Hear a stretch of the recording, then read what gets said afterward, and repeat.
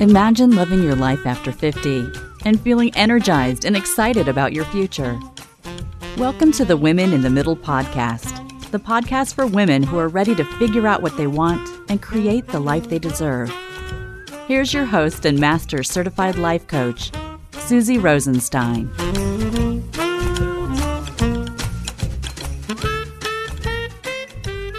Hey there, today's episode is all about what you can learn from your childhood claim to fame now in midlife. Let's go. Welcome back to the podcast Women in the Middle with over 1 million downloads and counting. I'm your host, Susie Rosenstein, your Master Certified Coach and Midlife Mentor, and I am so glad to be here with you again. The topic I want to coach you on today is what hidden gems are lurking in your memories about your big claim to fame when you were a kid. And I know you might be a little confused by this topic, and that's okay. I'll get you through it. The reason I want you to think about this is because of the whole what's my passion, what's my purpose conversation that you just may be having with yourself. I know you're going to love this little romp into your memories. I just know it. You got to trust me sometimes, right? But just quick, before we dive into all of that, I want to make sure you know about the free online video training for you that's perfect if you want to find out more about how to get unstuck and live your best life in the middle. Head over to www.midlifevideo.com and you'll get immediate access to what I like to call the secret to your midlife happiness plan. So, my friend, if you are spinning on this whole passion and purpose thing, you are not alone. Just like so many other parts of this midlife experience, it's common to spin. It's common to be confused about a few things. It's common to feel stuck.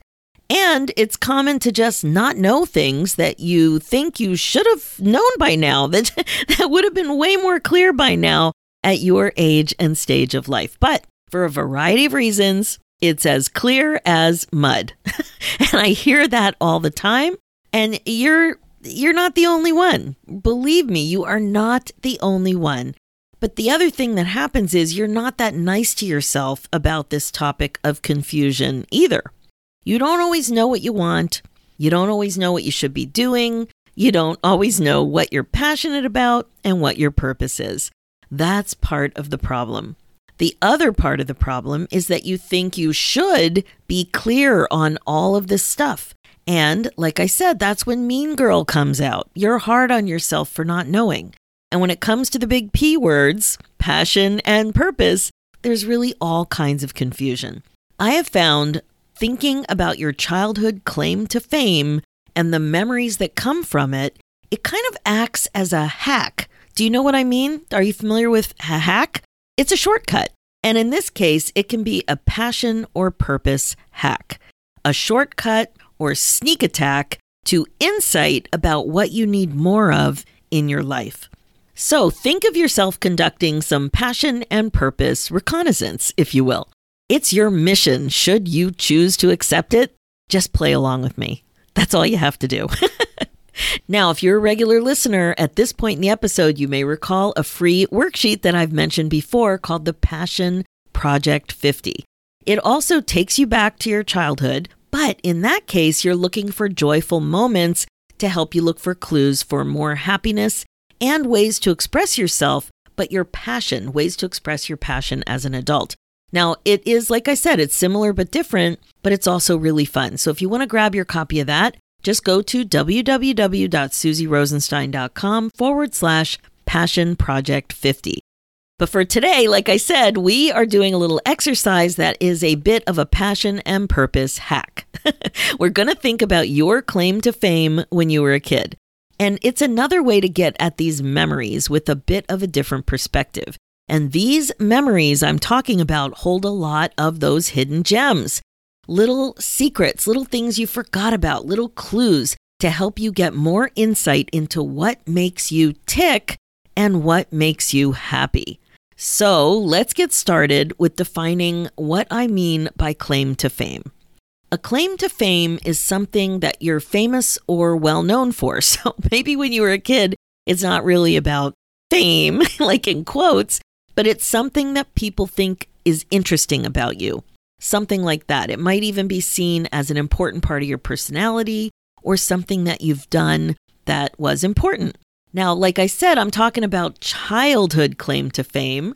So when it comes to being famous, I'm talking about, what would have made you famous when you were a kid, maybe in the schoolyard or, in a class or in your neighborhood. So it's like being famous in quotes. I'm doing air quotes right now.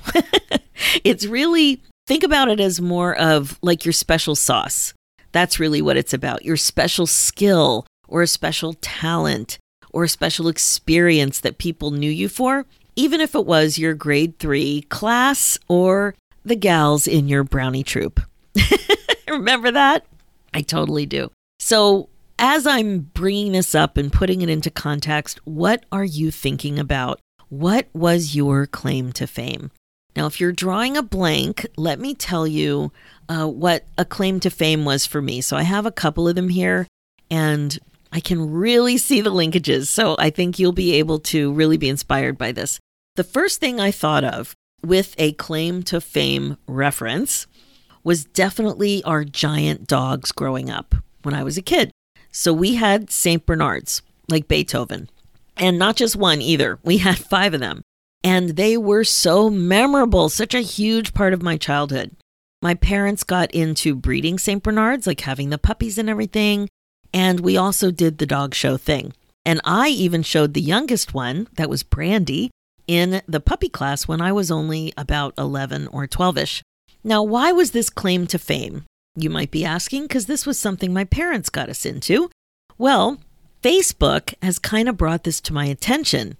I have heard this from several of my childhood friends who have reached out to me through Facebook.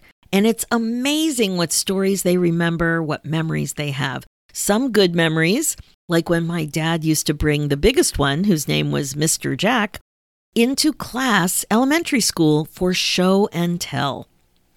He really did that, and kids remembered it. Because, he was huge. He was well over 200 pounds. He's way bigger than my current dog, who's a big guy. It was memorable. So there were lots of good memories that came from the kids from childhood, the midlife 59-year-olds now, and also some not so great memories, like sometimes the kids were afraid.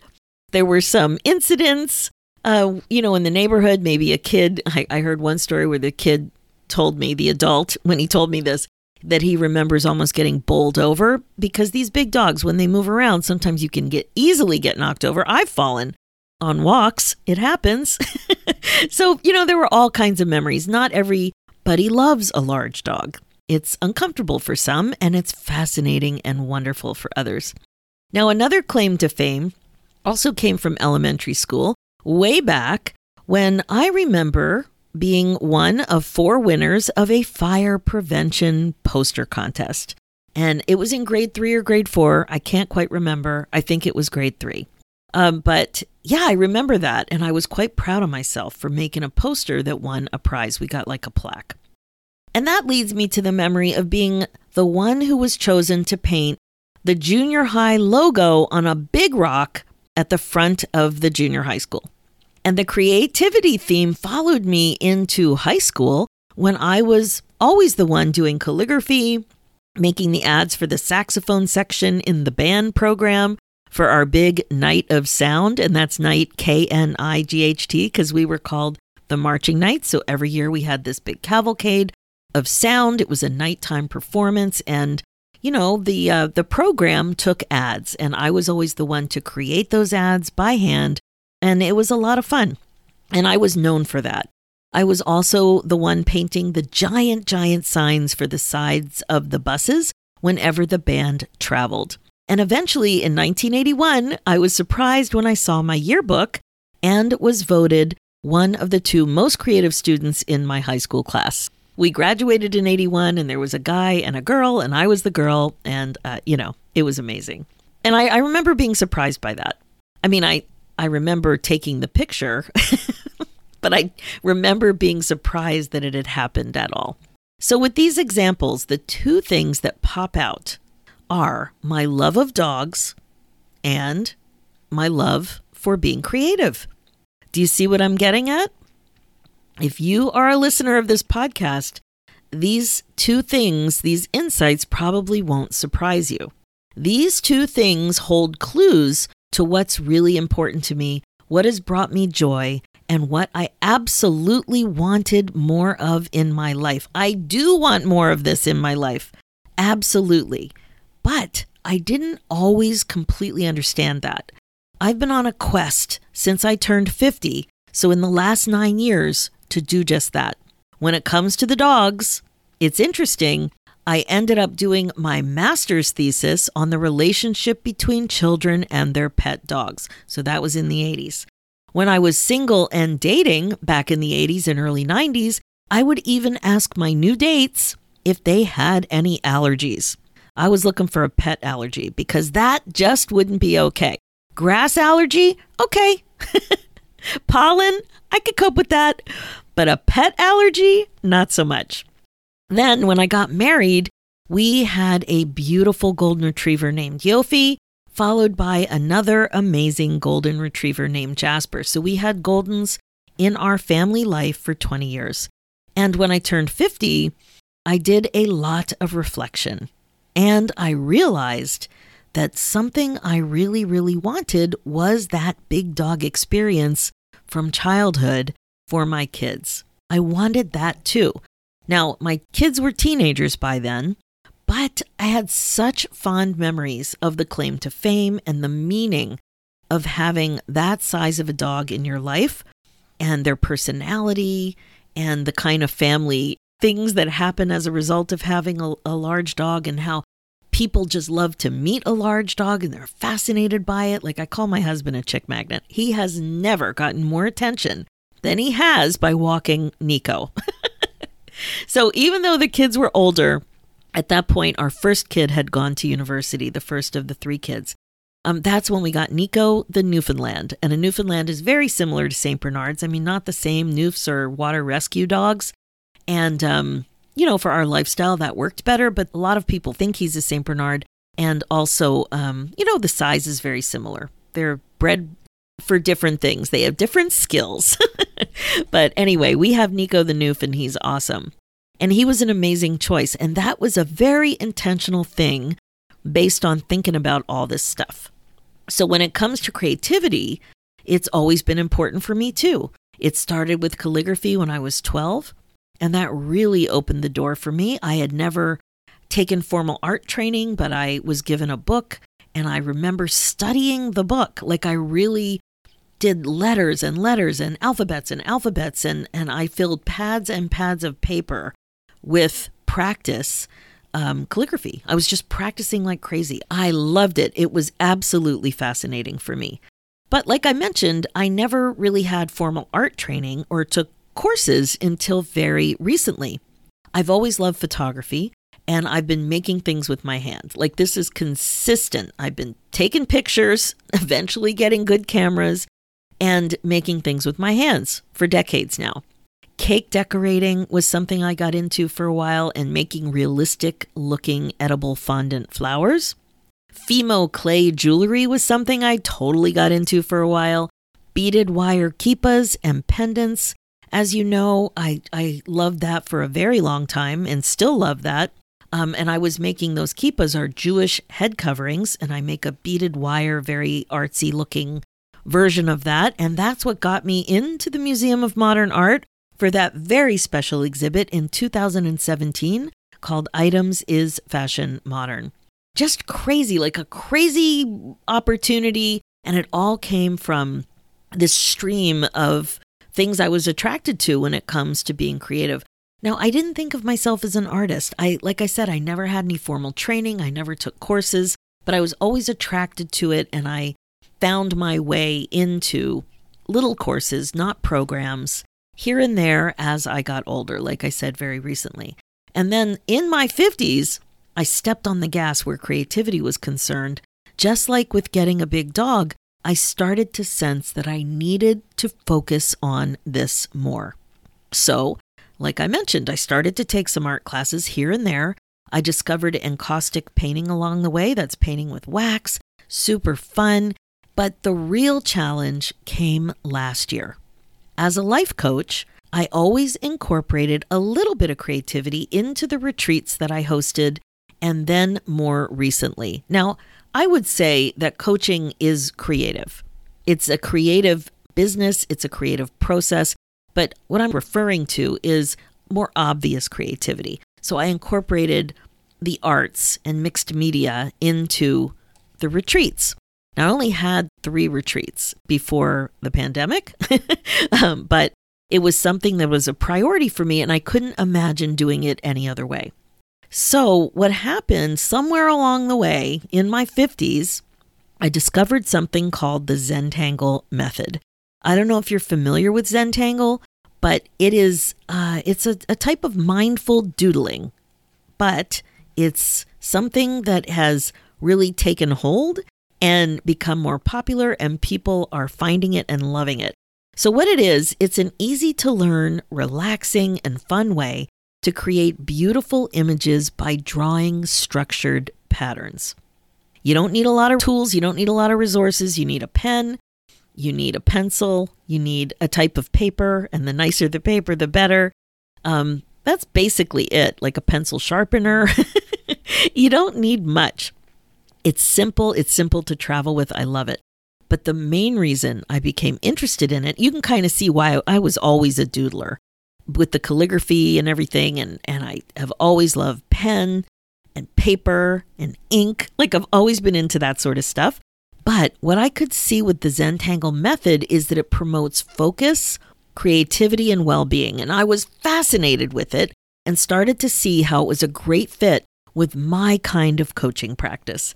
So during the pandemic, I became what they call a CZT, a certified Zentangle teacher, and have now incorporated mindful doodling like this into my signature group program, the Women in the Middle Academy, to help you develop skills that promote relaxing and getting into flow way more often. Because as we know, well, maybe you don't know, this kind of thing is really important to help you get unstuck. These skills of relaxing, slowing down, understanding how to think, noticing your thoughts, getting into flow, being open to what's possible, all this stuff absolutely helps you get unstuck. It really does. Like I hear so often that my amazing women in the middle, perhaps you're one of these amazing women in the middle, I have a feeling you are, have a hard time reading a book these days. Very commonly, we feel too busy to read a book. And, I'm guilty of this. I catch myself thinking I'm too busy to do all kinds of things. So, like I said, this is one of the reasons that I knew that this particular thing would be perfect for me, to be a certified Zentangle teacher and to really help the women in my community, to help my clients learn these skills so that they can open themselves up to applying more of this kind of stuff to their lives. Now, I'm telling you all of this so you can really see how reflecting on being curious about your claim to fame as a kid could be quite relevant to you now. It's pretty obvious with me, and I think it will be pretty obvious with you too. Now, I know it can be kind of weird sometimes when it comes to thinking about your passion, thinking about your purpose, all of that kind of stuff in midlife. Somewhere along the line at this age, it's common to start to feel off, not content.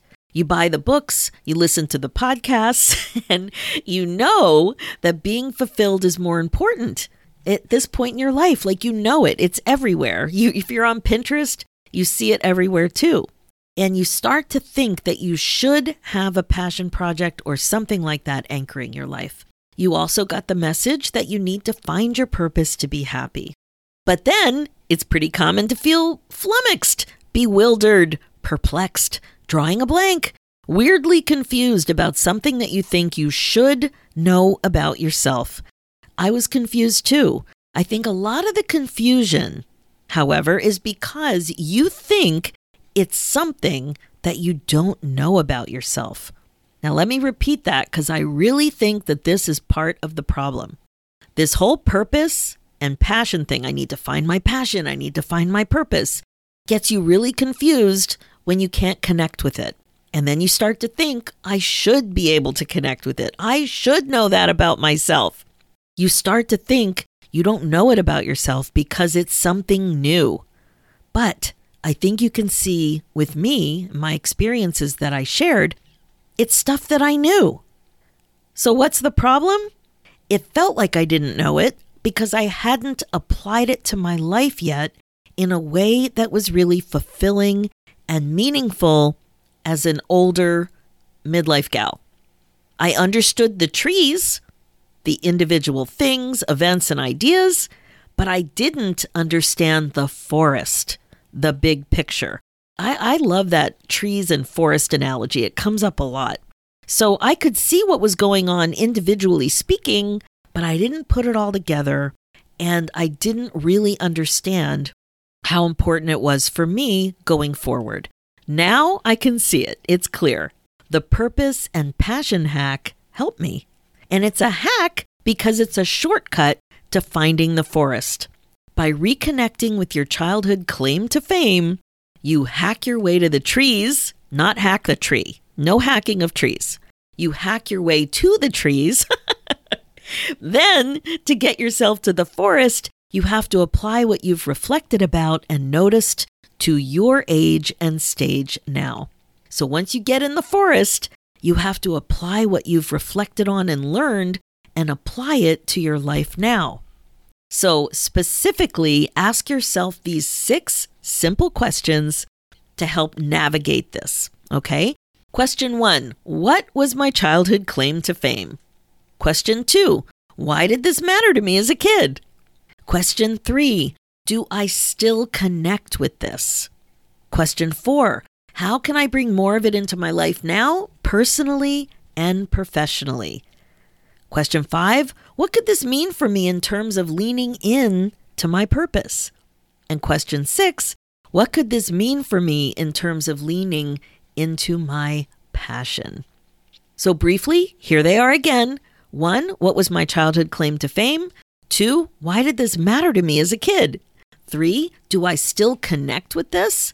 4, how can I bring more of this into my life now, personally and professionally?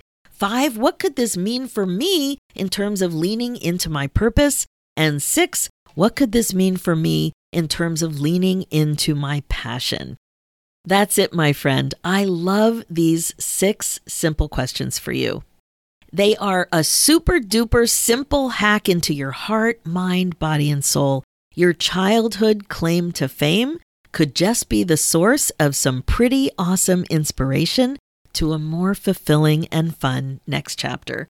Keep me posted about what insights you have when you play with this idea. I can't wait to see your email. Absolutely. Okay, that is it for this episode. As you know, my focus as your midlife coach is to help you get unstuck, clear, and excited about your life again. If you want to find out more about how to get unstuck and live your best life in the middle, make sure to watch my free midlife training at www.midlifevideo.com, and you will get immediate access to what I like to call the secret to your midlife happiness plan. If you're ready to change your life and learn the skills to unstick yourself with some masterful coaching, a top-notch curriculum, an infusion of creativity, and a warm, fun, and awesome community of like-minded women, let's talk. I would love for you to be able to get unstuck and find that thing you're looking for. Go ahead and book your momentum call at www.womeninthemiddleacademy.com. For show notes and links, head over to www.susierosenstein.com and click the podcast tab and look for episode 272. Thanks so much for listening. It's time for you to put yourself first, one thought at a time. I'm Susie Rosenstein, and I'll talk to you next week.